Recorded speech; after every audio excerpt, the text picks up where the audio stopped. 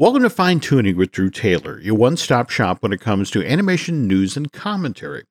I'm Drew's co-host, entertainment writer Jim Hill, and he and I are recording this on Friday, July 9th, 2021. Drew, has the classic car show started up again at Bob's Big Boy in Toluca Lake? Yes, you mean our office down the street from where I live? Yes. Well, that's the thing. I miss our office. Whenever I'm out in LA, Drew and I at least do one meal at the Bob's Big Boy. And that's kind of challenging on Friday nights because they do this amazing classic car show, which is great. But the downside is there is no parking. So it makes it a little challenging to get in there and get your Bob's Big Boy and slide into a Formica booth and all that. Yes. I miss it. I haven't been since the shutdown. I went once where they were only it was actually kind of fun. They were doing like a classic drive-in, like a drive-up. Yes. When the pandemic hit and everything shut down in March of last year, Bob's Big Boy, their solution to this problem was starting in late April, early May, they reintroduced car hop service. I mean, you'd order food, they'd go in and get it, and then bring it back out to you in your car. That made it difficult to do the car show because you needed every slot in the parking lot for customers. Yeah. Which brings me to my other question here. They've got themselves branded as Bob's Big Boy Burbank. But isn't Bob's Big Boy in Toluca Lake? Yeah, I mean, that's a weird distinction because the Gary Marshall Theater across the street, I think, also brands itself as Burbank. But I sort of think that Burbank doesn't start until you get over the highway into, the Olive and Alameda. I love that you mentioned the Gary Marshall Theater. I actually went there because it was the same thing. Well, what does that say? And here's how they actually identify their location. The former Falcon Theater is located where the heart of the Burbank Media District meets the village of Toluca Lake. Other places, if you poke around, Toluca Lake is described as a neighborhood, but it's also a neighborhood that has its very own Chamber of Commerce. You actually lived in Toluca Lake. I still live in Toluca Lake. I'm just a little further down the road. I mean, Toluca Lake doesn't end until Lancashire. So, yeah, I mean, I think it's a little, I don't know. That's interesting. I didn't realize there was this kind of push and pull. The weird part of it is that the city of Los Angeles absolutely insists that Toluca Lake is all inside of the borders of the city of Los Angeles, where, of course, Burbank is like, the Burbank Media District. So if you want to poke at this, or some of our other Southern California listeners, if somebody can answer definitively about what is Toluca Lake? Is it a village? Is it a neighborhood? I love it because of the old Hollywood ties. I mean, did you know Ronald Reagan also lived in this neighborhood at one point? Oh, is that why I get a kind of chill up my spine occasionally while out and about?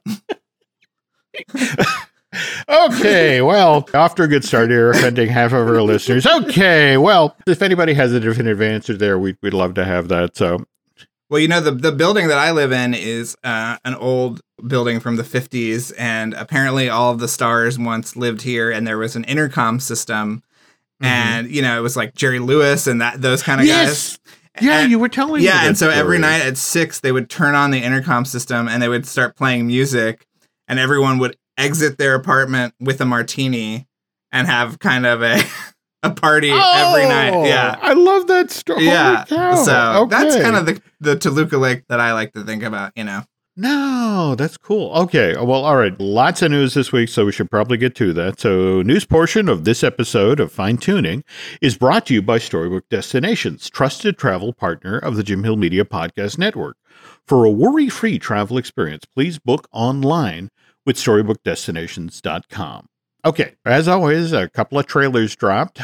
First one was Addams Family 2, which, Drew, I've learned the hard way not to necessarily bash the Addams Family franchise, because if you remember when the first trailers came out in 2019, I was pretty vocal about how bad I thought they looked, and they looked like it was the preliminary lighting that they hadn't finalized them or whatever, and that film, which cost MGM $24 million to make, then went on to make $204 million worldwide. So it was a hit. So what the hell do I know? Right. When I look at this new trailer with its family goes on RV trip around the country, it's one of those things where it's like, maybe that's actually is going to connect with some audience somewhere. Right. But of course, the wild card here is that just last month, we saw Hotel Transylvania Transformania shift out of its July 23rd release date and then move to October 1st, which is, of course, the exact same day that Addams Family 2 is going to be released. And both of them are macabre family comedies, and both at least these two sequels are basically road pictures. Yeah. I don't know. Then neither one is budging, so... Yeah, that's the weird part. You'd have to assume that there's going to be cannibalization. Right. And it'd just be interesting to see if somebody does, in fact, decide to blink. Well, is there a scenario that Vivo does so well on Netflix that they just put it on Netflix? They put Hotel Transylvania on Netflix? They're going to have 3 movies this year that have debuted on Netflix, so I don't know. How close are we to Vivo debuting on Netflix? I still haven't gotten a definitive release date, but everyone keeps telling me summer. So, I mean, there's not that much of summer left. So, I don't know. It's so weird you say that, because other trailer that just dropped within the past day or so, the Marvel What If trailer, did you notice that doesn't have a locked-in date either? It's August 2021? That does have a date, is August 11th. August 11th. Okay, cool. Yeah. All right. I did not see that. Yeah. I'm just fascinated by the notion of these giant corporations with all of them so heavily invested in their subscription streaming services. And it's like, when's that coming out? It's like, don't know yet. Let me get back to you. Yeah. I mean, I think things are still very much in flux. All right. Well, the reason I mentioned Vivo is we got our Encanto trailer. And of course, Vivo is the other project that Lin-Manuel Miranda wrote music for. And I want to say the teaser trailer there is pretty upfront about the fact that that's a musical.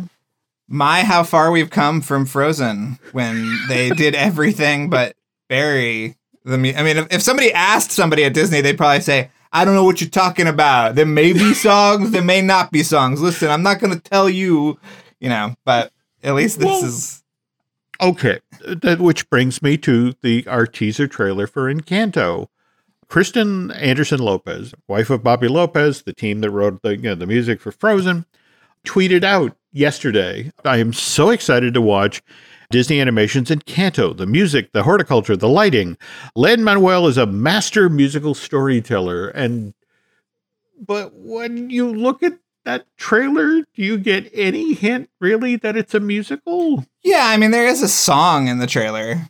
You had your speakers on while you watched the trailer. I did, but there's one thing to have someone singing in the background where you're piling on the imagery. Right. But I didn't get the vibe that this was a straightforward musical. Yeah. Yeah. It also makes me wonder what the Lopez's are working on for Disney. Because there's got to be something. Also, there was the news that broke. It's the folks over at Discussing Film who actually managed to break this story. It's the Don Hall and the Quinn Young project that's supposedly coming in fall 2022. Yes. I also have some exciting Disney animation news that I forgot to tell you, Jim, which is that Corey Loftus is back at Walt Disney Animation Studios. Oh, wow. He left to go to Netflix, and he is one of my favorite character / production designers of the last few years. He did Wreck-It Ralph 2 and Zootopia, and he is an absolute genius, and now he's back at Animation Studios. I wonder if they need someone like him for subsequent Zootopia films. Just theorizing here, Jim. But there we go. All right, just slide back to Encanto. We had In the Heights drop, and that was an HBO Max thing too, wasn't it? Okay. Films would have killed for the reviews that got. And then it comes out and it doesn't do the business that folks are expecting.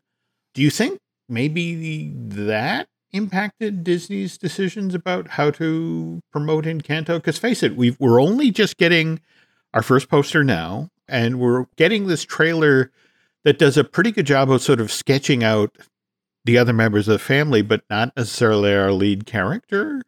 Right. Yeah, I don't know. I mean, there was also In the Heights was also embroiled in a very mild controversy as well. I saw that. Yeah. Yeah, you think that they were maybe wanting to drift off the good buzz of In the Heights and now are kind of having to walk it back a little bit?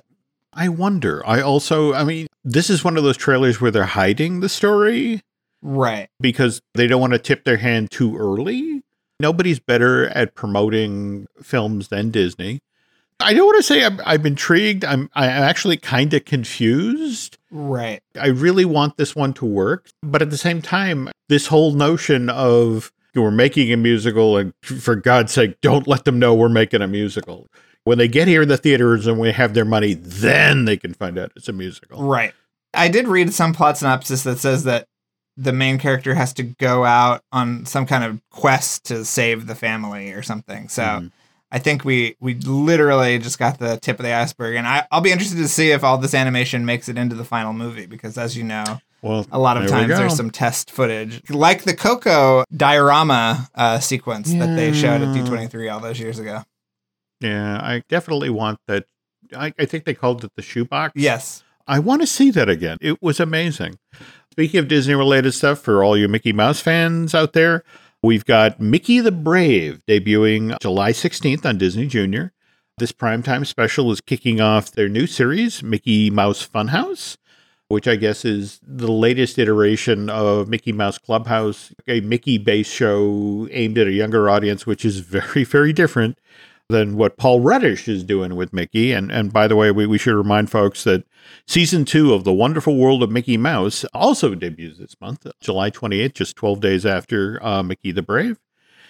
And then we have the Star Wars Vision trailer for Disney Plus. What did you think of that? I really like that. I'm really excited about that. I love that they actually highlighted the different animation studios that are providing the animation for the different episodes. And, you know, it's a nice different take on Star Wars. We need some different ideas in the Star Wars galaxy. And I thought it was interesting that was announced the same week that they announced basically that Zack Snyder was taking his Star Wars movie that he had pitched Disney and making it at Netflix under another title. Yeah. So, yeah, a lot of interesting Star Wars-y related stuff this week.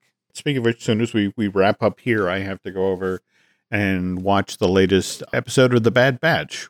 That's right. From this point, I guess we've got 3 episodes left in season 1. Yeah. that there are other seasons coming our way. Yeah, if you're tired of Bad Batch now, buckle up, because we've got a long way to go. Okay. All right. And we talked briefly a little bit ago about Marvel What If. And face it, we've had some imagery from the show previously. What did you think of this sort of full-blown take on it? I thought it was very exciting and cool. And I love that a lot of the same crew members from Troll Hunters worked on this season. So, you know, Jim, I still miss my Troll Hunters. So this will be, you know, a nice scratch that itch. Yeah. Okay. Another show, the Centaur World trailer dropped last month. That one's over at Netflix. Did you catch the trailer for this one? I've seen the show, actually. Oh, wow. Have you? Okay, yeah, so I don't know how much I can talk about it, but it's a fascinating concept. Should I say what the synopsis is? Well, sure. So it starts out almost as like a Mulan type, you know, very serious kind of action show with this young girl and her kind of war horse. And through magical circumstances, the horse is transported into this kind of pseudo My Little Pony-ish universe where there's all these singing creatures that are very bizarre. And so the warhorse and these creatures sort of set off to figure out what happened and to get the warhorse back to the kind of like more naturalistic world. And that's kind of the setup. So, yeah. Okay, so we've got folks who worked on Star versus the Force of Evil on this show. And I have to say, from the trailer, it does have, you know, sort of a weird Owl House meets Amphibia vibe going for it. You know, the whole questy, learning as you go in a magical world feel. It having watched an episode or two, is that kind of the right wheelhouse for the show? Yes. Or okay. Yeah, I think so. I will say I was not as immediately taken by it like I was Amphibia and Owl House. I think Amphibia now is like one of my favorite animated shows that's ever been on Disney Channel. But And it could evolve. Like Amphibia is about to enter its third season. I totally think that I could see Centaur World sort of casting that spell over the long run. So I'm very curious to see what you'll think about it, Jim. Okay. And you mentioned My Little Pony. We've got Megan McCarthy, who worked on the My Little Pony franchise. She's the story editor on this. And you mentioned the songs. We've got Toby Chu composing I guess every episode includes songs, like multiple songs. Though we're talking about My Little Pony, and you just got to see Space Jam: A New Legacy, which has every character known to man in it, but I think they have to have a tie to Warner's. So you did not see any My Little Ponies in among the thousands upon thousands of characters, right? Or... I thought I might have spotted the Bigfoot from Smallfoot, Jim. That was my big takeaway. Wow. Yeah. Wow. You'll have to watch it and tell me if I'm seeing anything. I did not take anything before I saw Space Jam, but I think those in the audience that do might have an enhanced experience. But okay, well, we'll tell you what, folks. On the second half of today's show, Drew is going to talk about your experience actually just getting on to the Warner's lot to see Space Jam: A New Legacy was something of an adventure. And then we also have a surprise for you. We got the chance to chat with the director of New Legacy. Yes, Malcolm Lee, who... Yeah, Malcolm Lee. Malcolm Lee, who has a very, very interesting story to tell. Give us a few minutes here, folks, and we'll be back with that half of the show. This episode is brought to you by Shopify. Forget the frustration of picking commerce platforms when you switch your business to Shopify, the global commerce platform that supercharges your selling wherever you sell. With Shopify, you'll harness the same intuitive features, trusted apps, and powerful analytics used by the world's leading brands. Sign up today for your $1 per month trial period at shopify.com/tech, all lowercase. That's shopify.com/tech. Another day is here, and you're ready for it. What to wear? Check. Breakfast, lunch, and dinner? Check. Planning for what's next and how to save for it? That's where Bank of America can help. For your financial to-dos, Bank of America has experts ready to help get you closer to your goals. Get started at one of our local financial centers or 24/7 in our mobile banking app. Find a location near you at bankofamerica.com/talktous. What would you like the power to do? Mobile banking requires downloading the app and is only available for select devices. Message and data rates may apply. Bank of America NA, member FDIC. When you need mealtime inspiration, it's worth shopping Kroger, where you'll find over 30,000 mouth-watering choices that excite your inner foodie. And no matter what tasty choice you make, you'll enjoy our everyday low prices, plus extra ways to save, like digital coupons worth over $600 each week. You can also save up to $1 off per gallon at the pump with fuel points. More savings and more inspiring flavors make shopping Kroger worth it every time. Kroger, fresh for everyone. Fuel restrictions apply. I guess we should talk a little bit about the first Space Jam movie, because there was kind of a weird path to the launch of this franchise. I mean... If we must, Jim, if we must. How many movies can say, where did your idea come from? Well, it came from a Nike ad. The Air Jordan ad, which aired in 1992, and then Aerospace Jordan, which aired in 93. And I want to say those ads both initially appeared on the Super Bowl, but they were directed by Joe Pytka. And evidently Warner Brothers fought them every step of the way. They didn't like the idea of making Bugs Bunny contemporary. They were concerned about how this was going to work. And then, of course, these commercials become huge hits, and that actually they were able to launch merch. And so that ends up with Ivan Reitman. He's on a plane. He's having a conversation with a Nike executive. And by the time the plane lands, they've agreed that they're going to make a movie with Michael Jordan and Bugs Bunny. And it's only then that Ivan Reitman calls, it's like, well, wait a minute, make a movie with live actors and animation. Maybe I better talk to somebody who's done this before. So he calls Robert Zemeckis, and Robert Zemeckis is like, oh God, don't make this movie. Roger Rabbit damn near killed me. But by then it's too late. It's kind of moving forward. In fact, poor Joe Pytka only found out that the commercials you made were making a movie and we're starting in 4 months. So get over here, get to work, which is kind of sort of the story that Malcolm tells about his time on Space Jam: A New Legacy. But well, and what's interesting is that Malcolm's cousin is Spike Lee, And Spike Yeah. directed those famous commercials with Michael Jordan back in the 90s as well. So there's He a did. weird... He did. Yeah. Doesn't Spike actually make a cameo in Hair Jordan or Aerospace Jordan? Oh, yes, that's right. Yeah. So the original Space Jam comes out November of 96, costs $80 million to make, makes $250 million worldwide. So it's like, okay, let's do a sequel. And how many versions were proposed? I mean, we got the Jackie Chan version, Spy Jam. There was supposed to be Race Jam with Jeff Gordon. There was supposed to be Skate Jam with Tony Hawk. Finally, in 2014, they get serious about a really for real new Space Jam movie, which again, Drew got to see earlier this week. Yes. Yeah. On Tuesday, I got to see it in the big theater on the lot, which is always a treat when you get to see on the Warner Brothers lot. Yeah. Can you talk about the various hoops you had to jump through to get onto the Warner's lot to see Space Jam: A New Legacy? Well, Jim loves the minutia of this, but basically you have to go through a program that's a proprietary program that Warner Brothers set up to kind of prove that you don't have COVID, that you don't have any symptoms, you haven't been in contact with anyone. So you do this series of questions, and then you're sort of given a green light. And this is about probably the fourth or fifth time I've been back to the lot during COVID. I mean, just this year, obviously I was not at the height of COVID. Nobody was going anywhere, but, you have to kind of show this thing to the security guards. And I would always do it 10 minutes before I got there and then have to redo it in front of the guy. And I mean, it's a crazy process that you have to kind of clear to go in. And then I was telling you that they actually had us park at the new parking lot for the studio tour. Yes. Yeah, so that's sort of on the other side of the, where the New York Film Academy building is over there? Mm-hmm. Mm-hmm. It's on the other side of that. Again, is it in Toluca Lake? Is it in Burbank? There we go.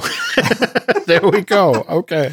It's a theme, folks. Okay. It's a theme. But then I had to kind of figure out how to get to the theater from that new parking lot, which was fun. And I made it. I mean, I got there, but it was an experience. It was I definitely earned my my screening on that day. Well, no, sure. Weren't you also saying what was kind of bizarre, given the trip you made across the lot, how much of the lot is in fact featured in Space Jam: A New Legacy? Or oh yeah.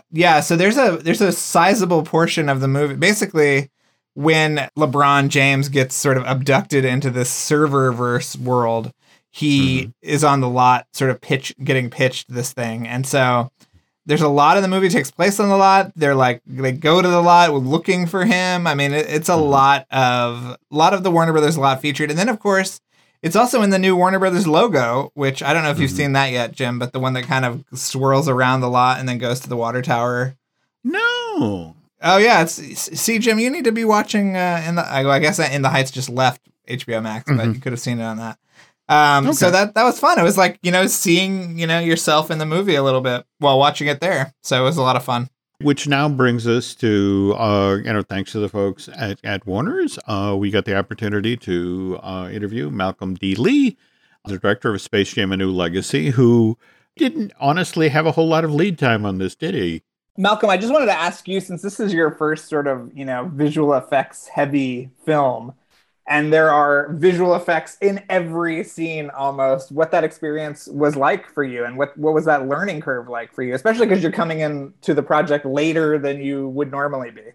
Yeah, it was pretty daunting, never having had this extensive experience, dealing with the visual effects. But the great thing was, I had a great ILM team to, guide me and show me the ropes and educate me on what all, it took, not only, during production, but, obviously throughout post.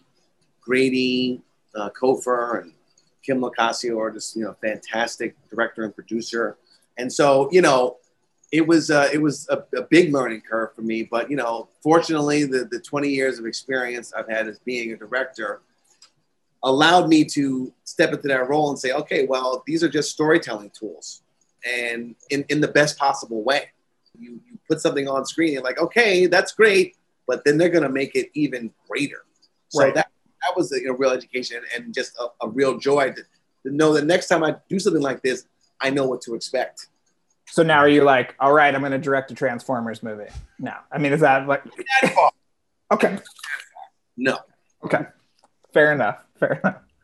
2 years ago this week, you came on board, and this thing had been in development 5 years at that point. Can you talk a little bit about that moment where it's like, get on board this giant thing involving all of these IPs? Oh boy. It was again a very daunting task, a daunting ask, and like very surprising because I didn't see myself doing a movie like this. The basketball movie I had in my head was, because I'm a basketball purist, I love the game, I love to play, I love to watch it. Was more like He Got Game or loving basketball, not Bugs Bunny, on a basketball court. You know what I mean? But when they approached me, I said, well, all right, let me see. And my wife and a lot of the confidants were like, you got to do it. They want you to do it. I'm kind of like, but I don't know anything about visual effects or animation. But, the studio executives were like, look, you're going to have great support. We need your sensibility, to give us, tone, and we need coverage, and we need humor, and we need storytelling. And that I could do. And so, again, once I kind of understood what was going to be ahead of me, I can't say it was easy. It was just like, all right, well, you accepted the challenge. Let's go and do it. And literally had 4 days to prepare. Oh, and wow. I was preparing I was prepping and shooting and developing all at the same time. Wow. Well, when the movie starts, the Looney Tunes are sort of scattered to the four winds, and they're in these other IP. My favorite was the Fury Road with the Roadrunner. But I was wondering how you came up with these scenarios. Were there other ones that didn't make the cut? Could you just talk about that process? Yeah, I think when the tune gathering montage morphed and shifted and changed quite a bit, in some instances we had full on scenes for all of them, either animated, fully, we had a possibility of doing Thundercats, finding Sylvester and Thundercats possibly, we were looking at Friends, The Bachelor. And then it was like, we can't. First of all, some of these things just are ridiculous. Let's not play ourselves.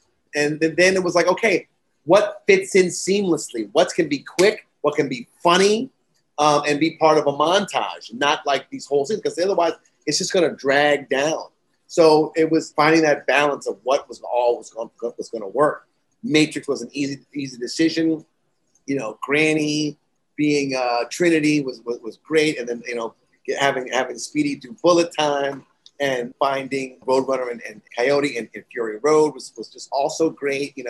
Yeah, I mean, one of my favorites is Elmer Fudd and Austin Powers. I mean, it's just perfect. It just works. You know what I mean? So it's a lot of trial and error. Where your animation editor Chris Cartagena would come in and just try to let's superimpose it. Let's see how this works. But it takes a while and to get right. Well, you brought up Thundercats, and there's so many amazing characters watching the game too. I mean, I was furiously writing notes, Frankenstein Jr. and Ghost, Space Ghost and all this stuff. What was that process like of figuring out who was going to watch the game, and how much of it was you and how much of it was some, nerd at ILM going, oh, we should have the Animaniacs or whatever? It was a combination, Okay. A lot of people, a lot of live action, characters, people dressing up in costume and makeup and hair, and they were fantastic. A lot of times your background talent is uninspired in their right, or they're overdoing it. But these people were great. They were there for weeks on end, and had to report at 3:00 in the morning and do hair and makeup and all that kind of stuff. And then when it came to the post production process, it was a lot. Let's throw everything up against the wall and see what sticks. And so I wasn't familiar with Space Ghost, but huge Magilla Gorilla fan, huge Captain Caveman fan, loved the Flintstones, loved the Jetsons, loved Penelope Pitstop, so it was and then I had never even seen the Iron Giant movie, but we knew we had to have him. So yeah, I mean, it was just a bunch of stuff that we said, okay, like what's gonna like have like the most kind of impact? You know, the Gremlins. There was a lot that went into it, and we said, okay, this is gonna be great. Right. This film is kind of a Valentine to the history of Warner Brothers Studio, and you have a lot of executives who worked this company for a lot of years who, could, hey, I made that movie. Just slide that in there. Did you get any of that, or? Yeah, we got somebody, the guy that wanted the Hangover in there. We said, no, can't have the Hangover unless you can get me Zach Galifianakis. No, not really. I think there was some that it's a tricky thing because you don't want to be like, a salesman for the studio. You don't want to be so obvious. We're going to be meta. We want to be so, we don't want to go overboard with it. We want to be clever. We want to be fun. We want to have, we want to be funny. And so just even, LeBron passing by, Harry Potter world and, Hufflepuff, I knew it. It's like, it's so like, it's such a fun little thing that you don't expect from LeBron. You know what I mean? So, yeah. And then, of course, you got their signature stuff like DC characters and whatnot. So we wanted to make sure we did that. We toyed with it doing it live action, but it was gonna, be costly and time consuming. So, because if you're gonna do it, you got to do it right. You can't just throw just anything in there. And again, these things went through numerous iterations, numerous. Well, I was going to ask about the live action and animation sort of ratio, because in the first movie, Michael Jordan comes down into a 2D world and he's still a human. But in this one, when LeBron is in the 2D world, he's a cartoon too. Was that just a scheduling thing? Like getting him on the phone is a lot easier than having him in the studio? Or what was the thinking behind that? I think we wanted to have that opportunity. And again, that decision had predated me. Okay. But I love the idea of animating LeBron. Like I thought that was such a great, clever idea. And and yes, what happens is it does give us a lot more freedom. But tell that to the animators who are like, we've got a deadline, we got to hit. You know what I mean? So I think there was a desire for us to like have him be live action, like in the spaceship and things like that, wherever we could get him to be live action. But there were some scheduling conflicts. But we were fortunate we got him in Casablanca and over in Fury Road, in The Matrix. So that all it all tracks and makes, good sense. Right.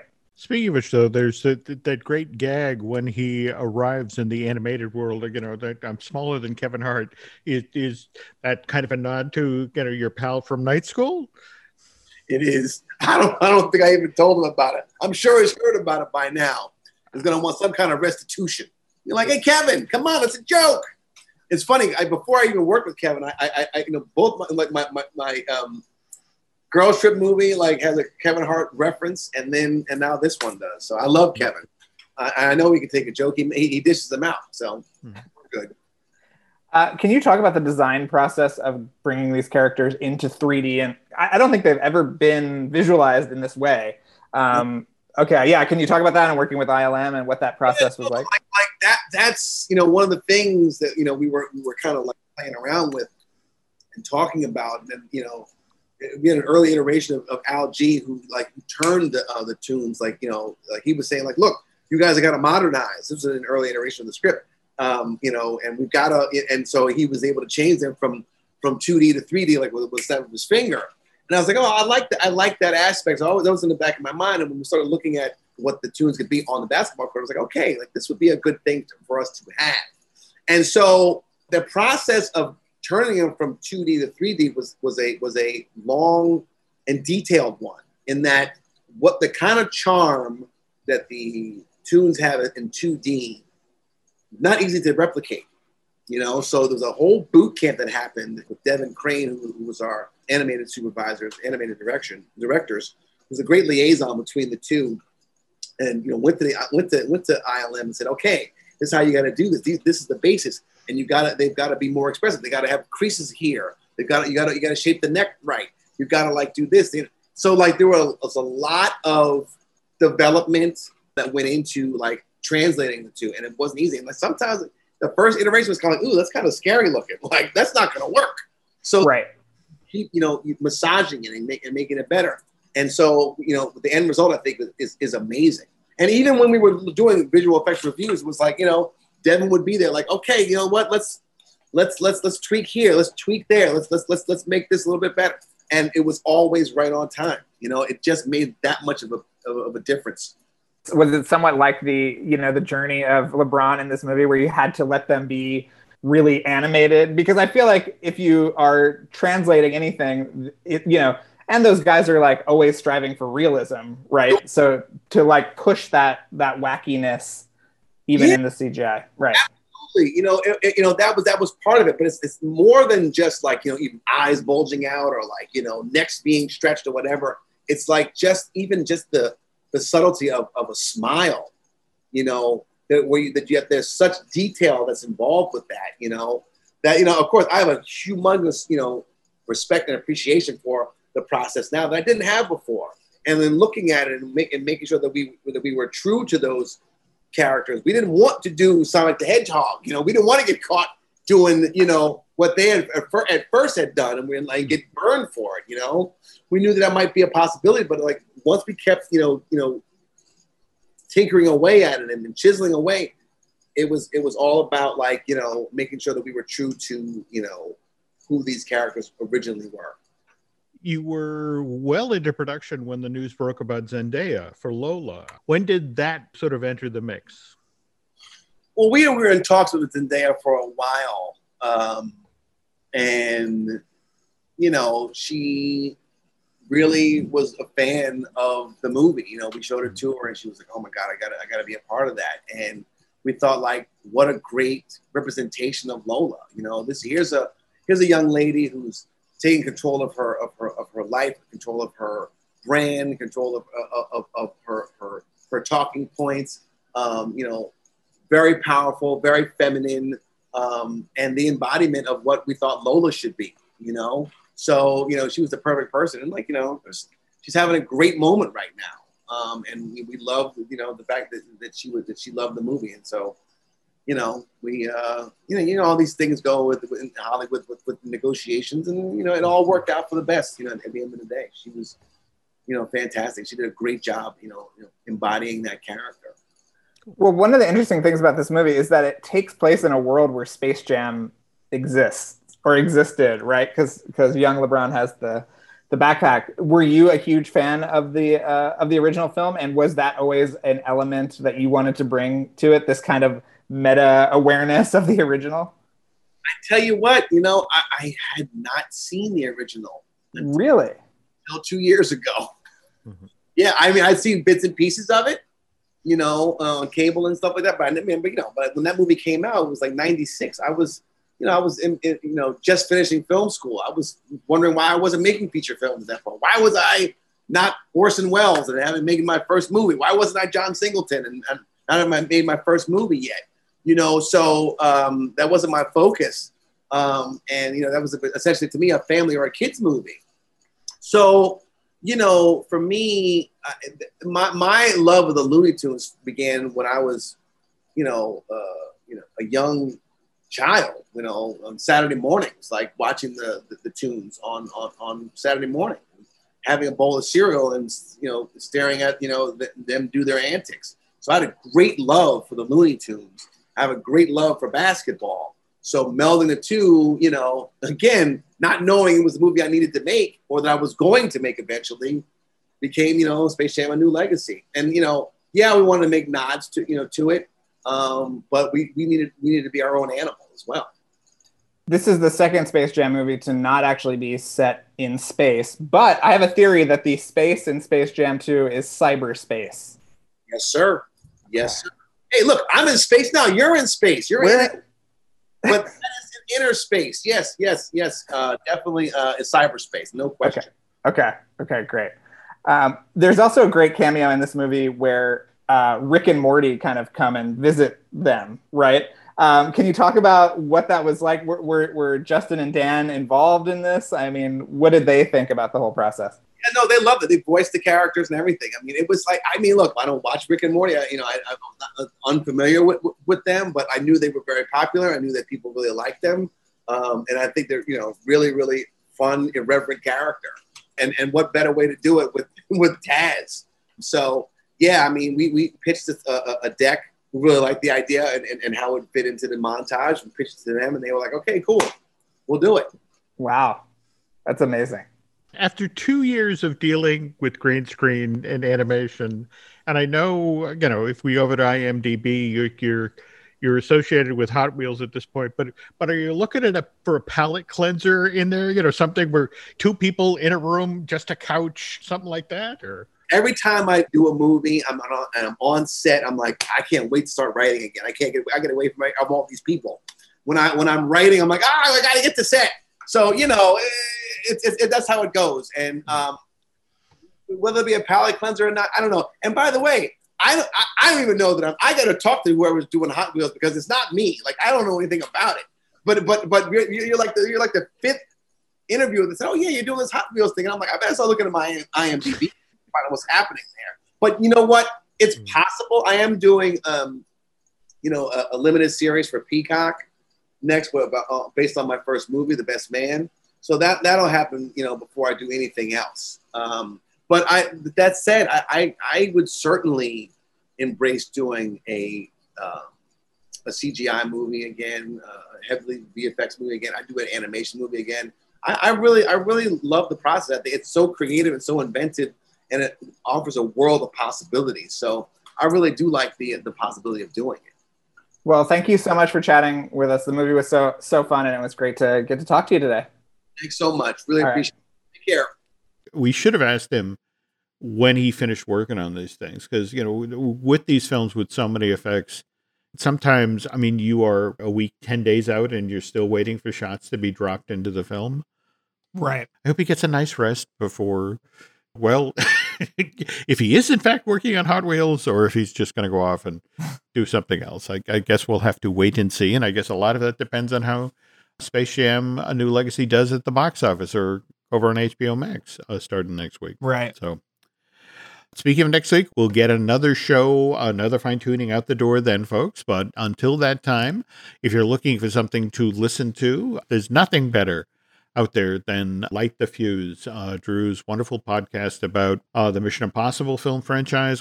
Have you now officially wrapped up the Brian De Palma stuff, or do we still have some more? The 2-part Brian De Palma episodes are up, but I think he liked him enough that he could come back. So that's that's my goal, is to get him back on the show. So that would be killer. Those were a lot of fun, and we've got a lot of great episodes coming up. So check them out. Okay. Can't wait. And also on our side of the fence, we've got Disney Dish with Len Testa. We've got Marvel Us Disney that I do with Aaron Adams. Likewise, Universal joint with Dustin Fuse. So hopefully we'll finally get that out the door. And if you want to hand it over to Bandcamp and subscribe, that would be helpful. Folks want to keep tabs on what you're up to social media wise, Drew. How do they do that? Drew Tailored, like a tailored shirt, on Twitter and Instagram. You can find us on Twitter and on Instagram it's Jim Hill Media, and over on Facebook it's Jim Hill Media News. So we'll be back with more stories next time.